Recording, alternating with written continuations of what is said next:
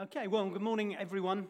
I am looking forward to today. I think probably this message, I'm preaching more to myself than I'm preaching to anybody else. I hope you'll come with me on the journey.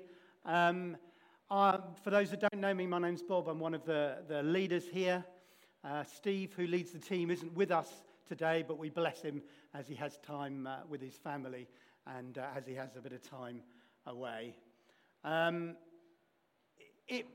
always think when I preach, if I can do something slightly different for everybody, that's good. So there may be just one or two things that are slightly different, just to, not have things exactly the same for everybody all the time. But I hope that you will come with me on this kind of journey.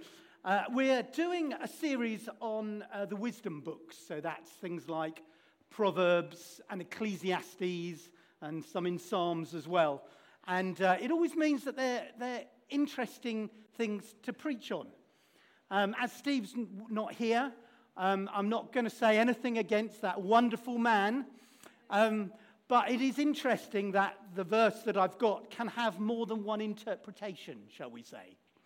Not saying anything about wonderful Steve. If you're listening, Steve, I respect you and I honor you and I love working with you, and I wouldn't ever say anything against you at all. But we're going to look at the one verse which is all to do with, it's Ecclesiastes 4, and we're going to get to verse 6. But I'm going to read the passage beforehand. It may give some useful context. It may not.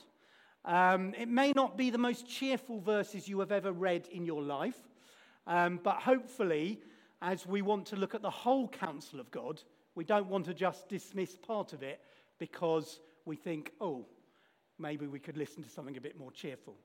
So I'm going to start from Ecclesiastes 4, and I'm going to start from verse 1.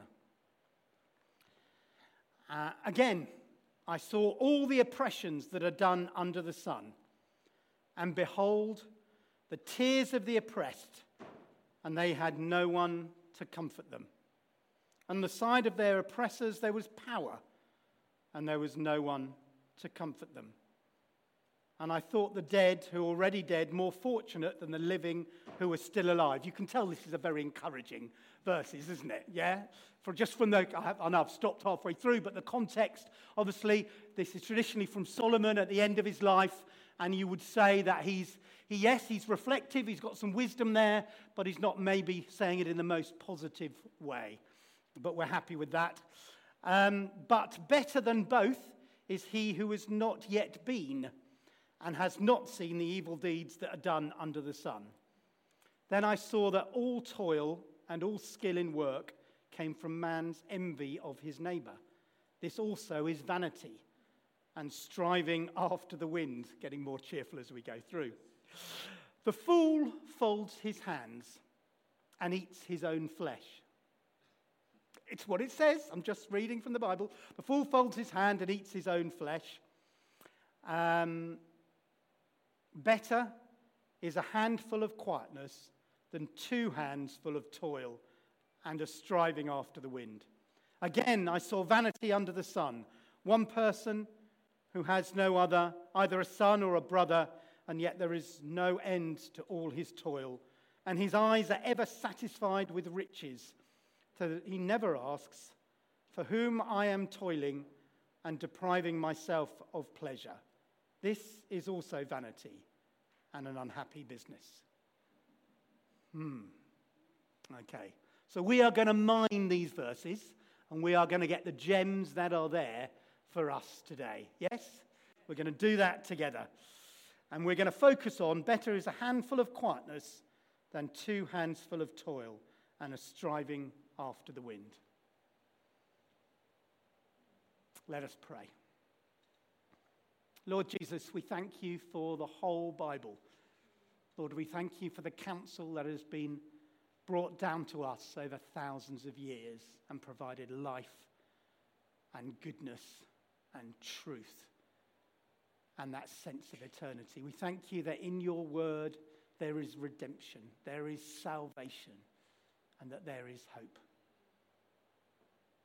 And we just want to commit this morning to you, Lord, that you will do good to us. You will warm our hearts and you will speak to us.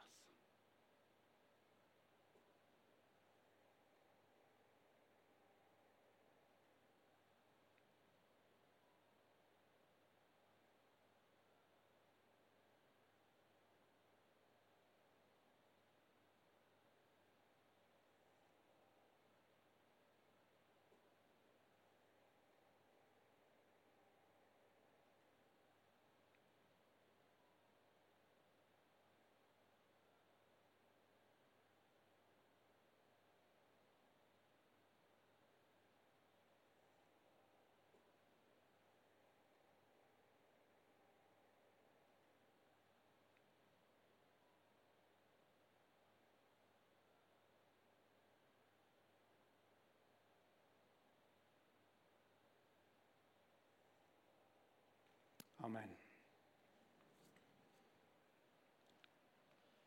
So, let's have a look at this verse, shall we? Better is a handful of quietness than 2 hands full of toil and striving after the wind. Having looked at this verse, it can be taken very clearly in 2 ways. Let me show you what I mean. Because the verse before is about the fool. And often in Ecclesiastes and in a number of the wisdom books, you have the author, in this case Solomon, and he's reflecting on the fool. So you've got the good and the bad, the wise and the not wise. And the verse before says about the fool. The fool folds his hands. So it could be that actually this verse is said by the fool. So the fool says, better is a handful of quietness than 2 hands full of toil. So it turns it round. And it's talking possibly about laziness. It's saying, it's better than I don't do anything, that I just sit here and enjoy myself and let other people do the work. And that's actually reflected in verse 5, because it's got the fool folds his hands and then eats his own flesh. Now, I don't want to go that in too much detail or get your minds going too much about that, but in my mind, that is, they're hungry because they haven't worked. They're lazy, they're hungry, they haven't worked. Let's not go too much about eating your own flesh. The other way of looking at this verse, and we can turn it round, is actually it's a challenge to the fool. It's a balance to what the fool said. In other words, the balance would be it's important to be quiet and not have our hands full of toil all the time and striving after the wind. And there's that 2 ways. And if you look at verses in Proverbs and in Ecclesiastes, you find both said, because in different situations, both are true.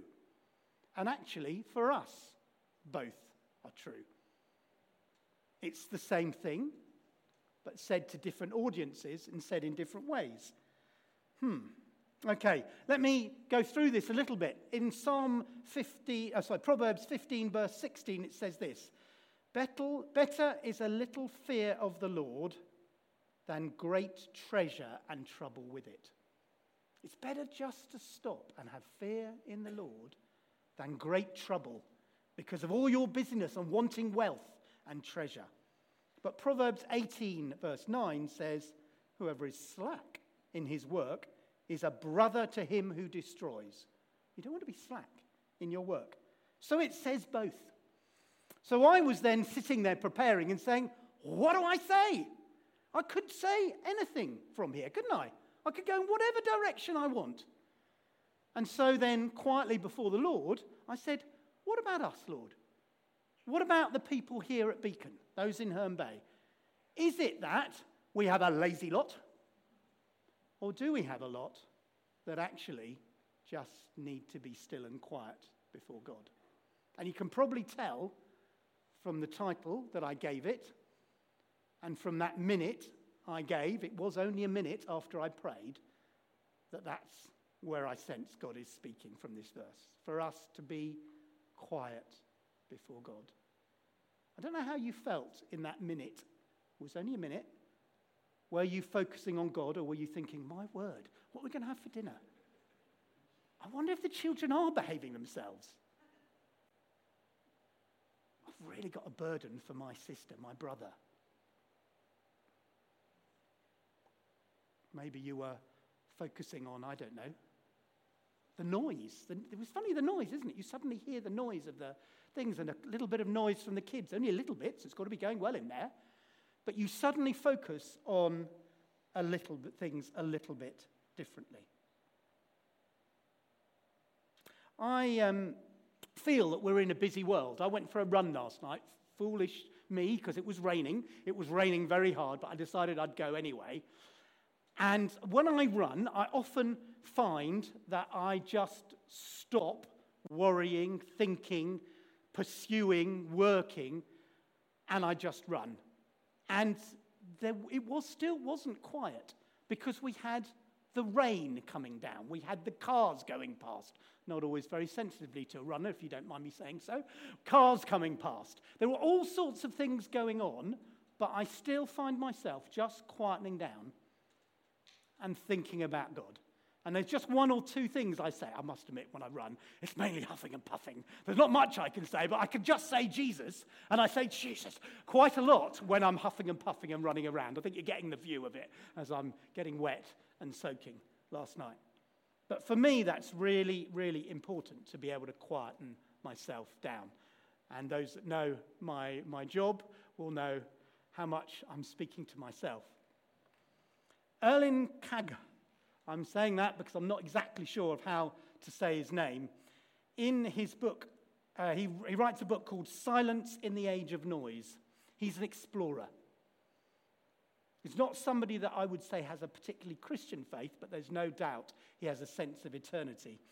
I mean, just to give you an example of what he's like, he went to cross the Antarctic to go from the edge to the South Pole, and he wanted to be alone for those 30 days. But his organisation insisted he took a radio with him for insurance purposes, so he said, yes, I'll take my radio. But as he got out of the plane, he took the batteries out and left them there. So he just went, he took the radio, he did what he was supposed to do. So he was silent and a little bit dangerous, if you don't mind me saying so, for those 30 days, because he finds that. So he's somebody that knows a bit about silence. He says this: we live in an age of noise. Silence is almost extinct. It's true, isn't it? It's almost extinct, silence. And actually, I'm not always talking about the external silence, because almost inside, we're almost never really silent, are we? We just keep going and thinking.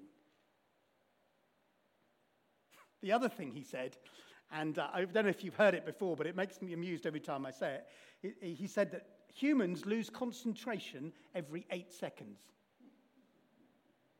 And goldfish can concentrate for 9. And I don't know, I mean, apart from that astonishing comment on our society, I'm also wondering about who was researching goldfish. You know, you can just imagine, oh, my daughter, I'm really pleased with you. You're doing research at University of Kent. Wonderful. What are you doing research on? Goldfish. Oh, and what are you doing with goldfish? I'm researching how long they concentrate. How do you know when a goldfish is concentrating? You know, that's all they do. You know, did they put kind of things on the side of the goldfish? What did they do to work out when... But actually, the deeper point of this is we have lost our ability to concentrate. Through the modern era, we have really lost it. And therefore, we've lost our ability to concentrate on Jesus and to concentrate on eternal things. We just can't do it. Interestingly, this isn't just a problem of our generation, although I think it's more a problem of our generation than any other. Blaise Pascal, mathematician, scientist, and great defender of Christianity in the 1600s, said this: all of humanity's problems stem from man's inability to sit quietly in a room alone. Ooh, that's quite something, isn't it? Blaise Pascal. And St. Augustine said this: entering silence is entering into joy. We don't always feel that, do we? Somehow we think of silence as failure or not doing enough, don't we? But actually, St. Augustine was saying entering silence is entering into joy. You see, most of us live in a busy world. A world of busyness or overwork or other things we do. I'm just looking at Paul at this stage. Most of us live in that. And we have a feeling that we need to keep going. The most common thing that somebody ever says to me when they've just retired is, how did I ever have the time to work? But we live in a life of busyness because you've got to look after your children well, haven't you? You've got to be a good parent, and you've got to be seen to be a good parent, which means you've got to give them time. You've also got to look after your parents often, or your siblings. There's an awful lot to do. And you've got to check your messages. You don't want to be one of those people who never checks their messages. And they said, can you believe it? I messaged them ages ago. But they just never respond. You've got to please everybody, haven't you? You've got to make sure that your life is about pleasing other people. We've got to work hard, haven't we? We want to honour pieces in work. We've got to make sure we keep working hard and that we are successful. And we've got to be those people who have something to say about this weekend. To say, oh, I had a wonderful weekend. You see, on Saturday night I did this. And on Friday night I did this. And I had an amazing barbecue with 1,000 people who came round. Because we've got to show that we are impressive. Because actually the word busy in our society often just means, I think I'm important. I'm too busy, you see. I'm very busy. How are you? Oh, I'm busy. We need to keep going because life is short. We need to get to places early. We don't want to be late because we're often late, and therefore we've got to try and get there. And the last thing we want to do is to miss out, isn't it? We really don't want to miss out because life is short. We've got to make sure that we don't miss out. And maybe I shouldn't say this, we then have serving at church, and we've got to do that as well, which is great, and don't stop doing it, but it does add to our feeling of life. And the question is, that this verse asks is, are you chasing after the wind? Are you chasing after the wind?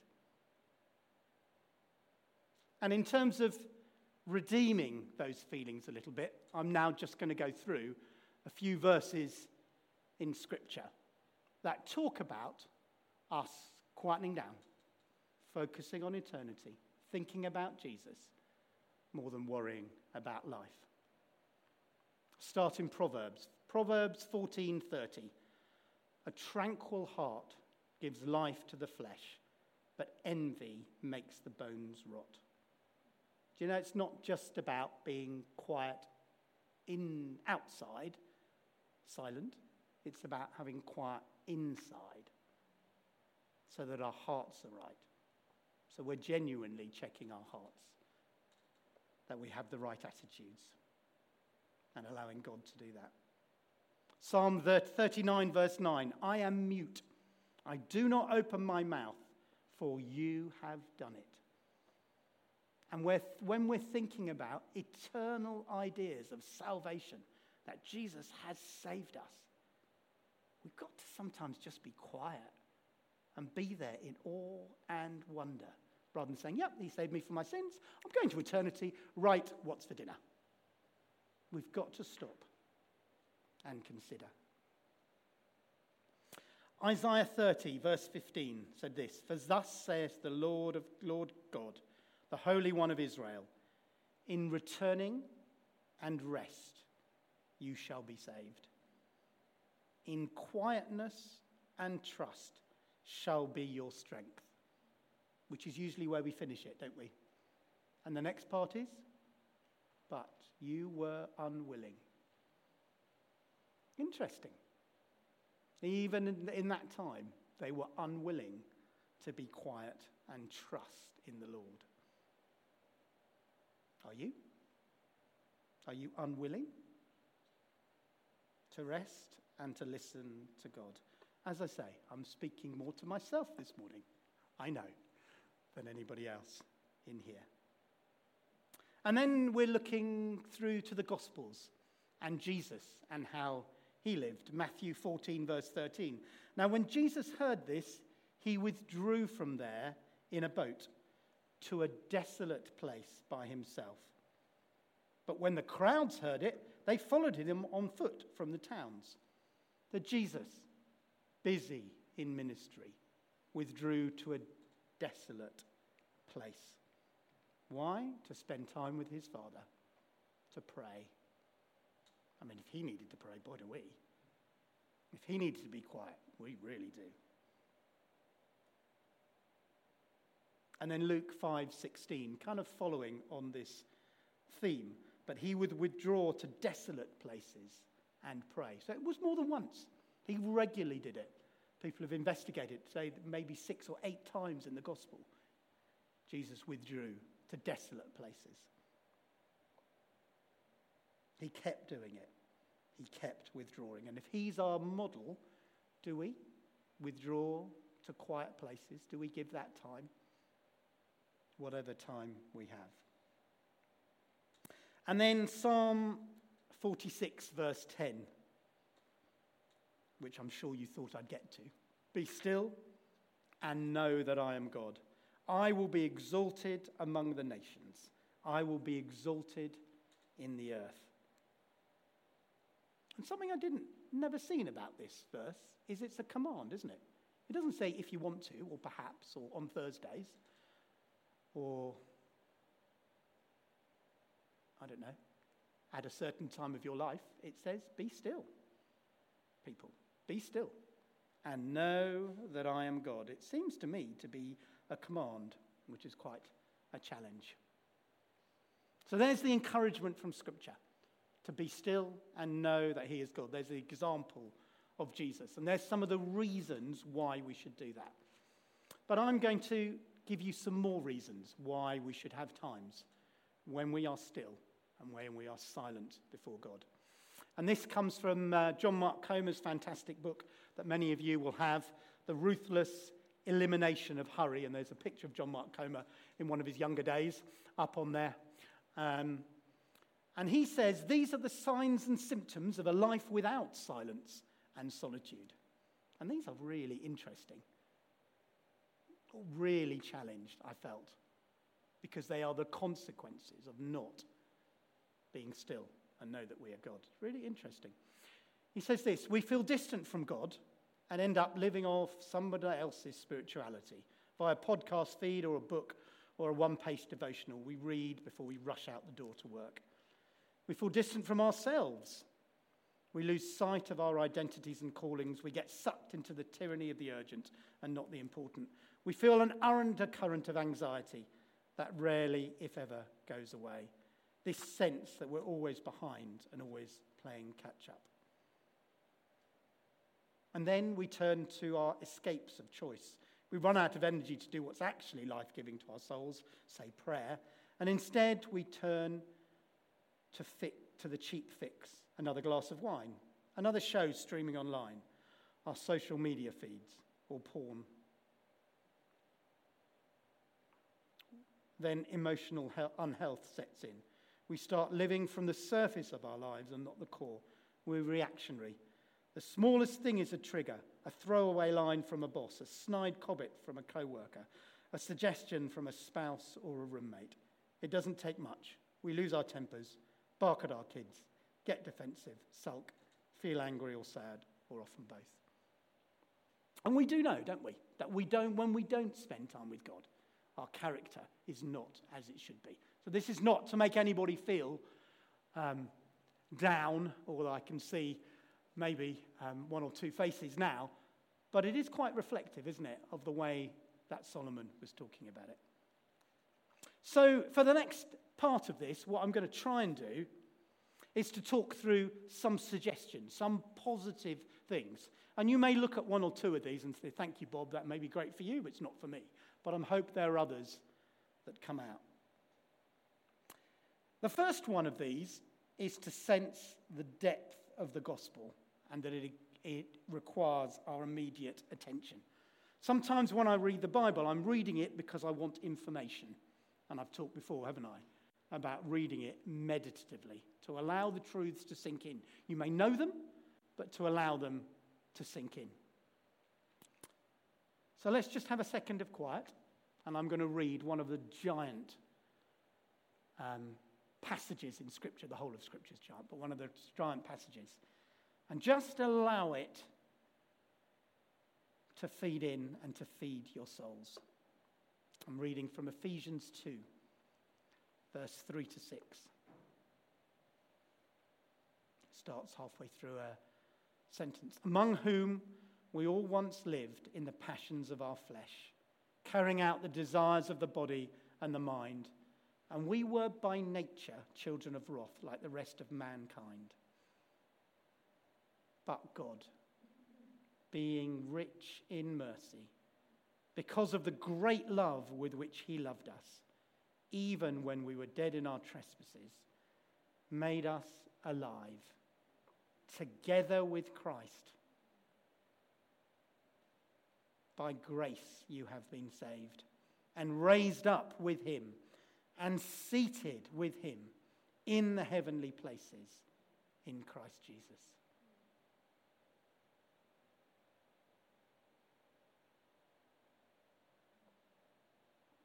It's amazing, isn't it? Just reading Scripture out silently, the impact it has. One of the things Andrew and I have started to do, particularly, and I'll come to them in a minute, particularly after reading about some of the Celtic saints and how they, in the 600s, how they planned their lives, is we try now at every dinner time.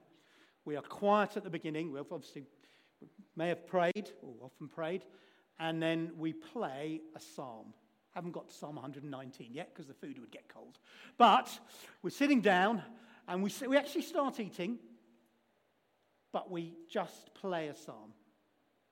And sometimes with the busyness of life, we may not catch it all, but we catch one or two truths. And we're trying to do that each time. Even when we've got people visiting, which is always interesting. What are you going to do now? We're going to listen to Psalm. Oh, are you? Yes.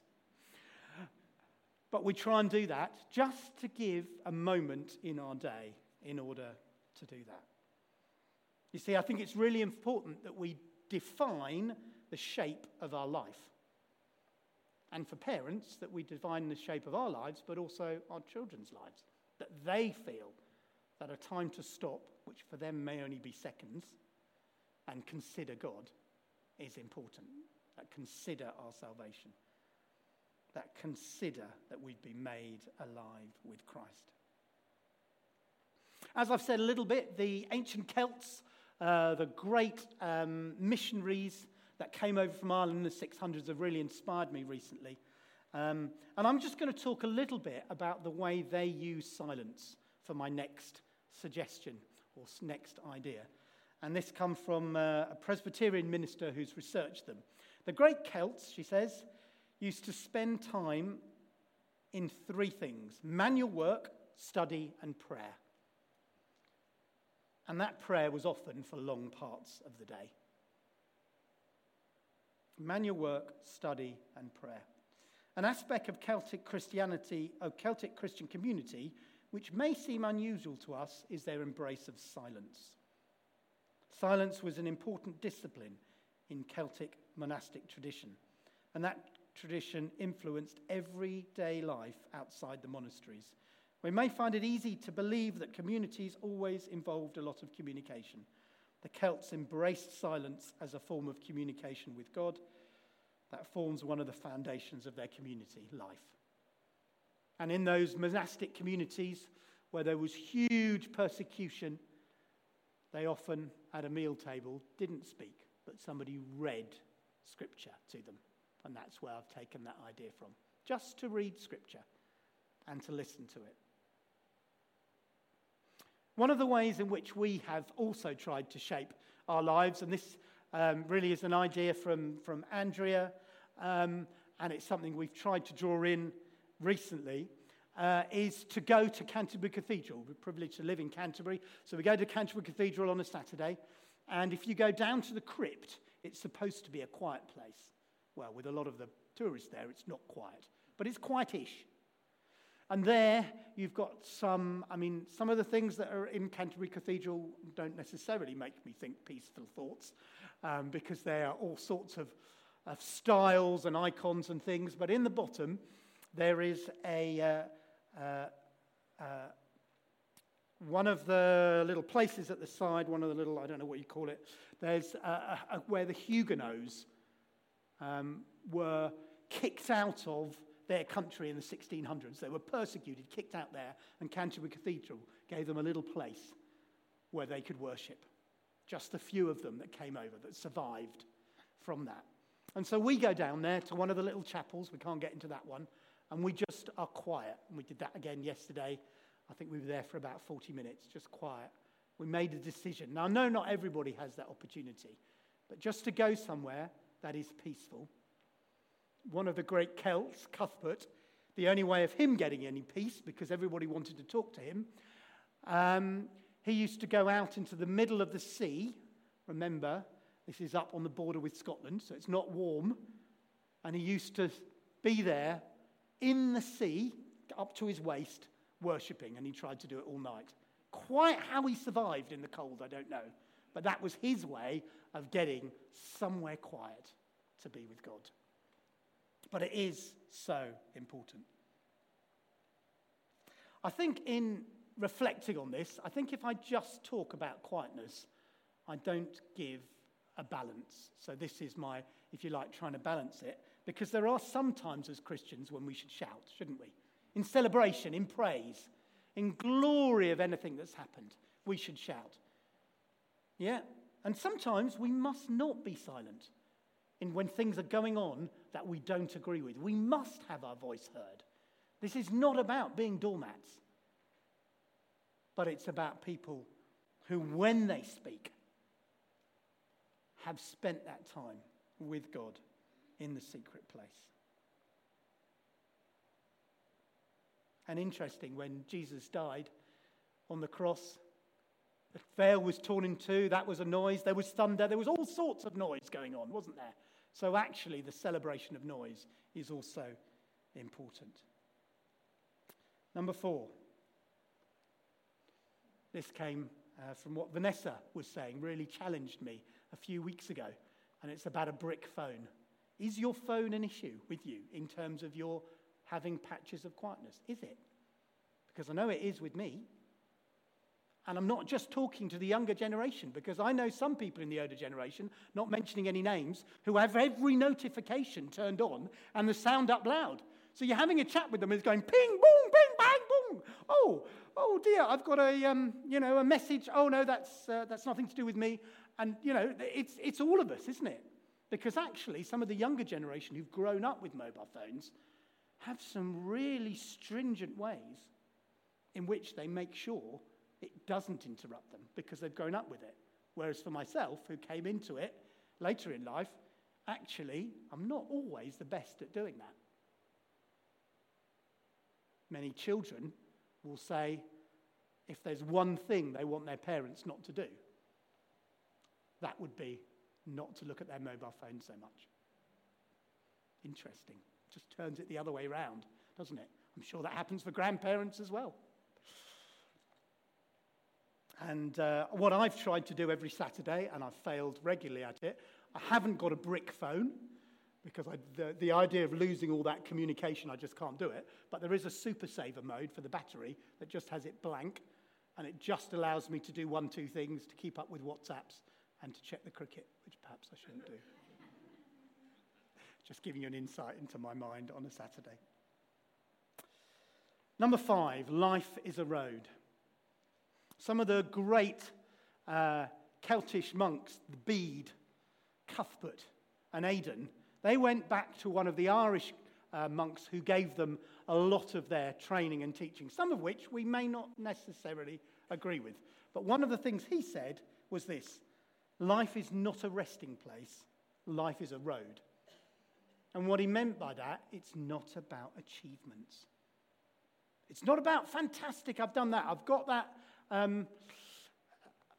I've managed to get my son or daughter to ride their bicycle. Good, I've been successful. I've got that promotion. It's not about that.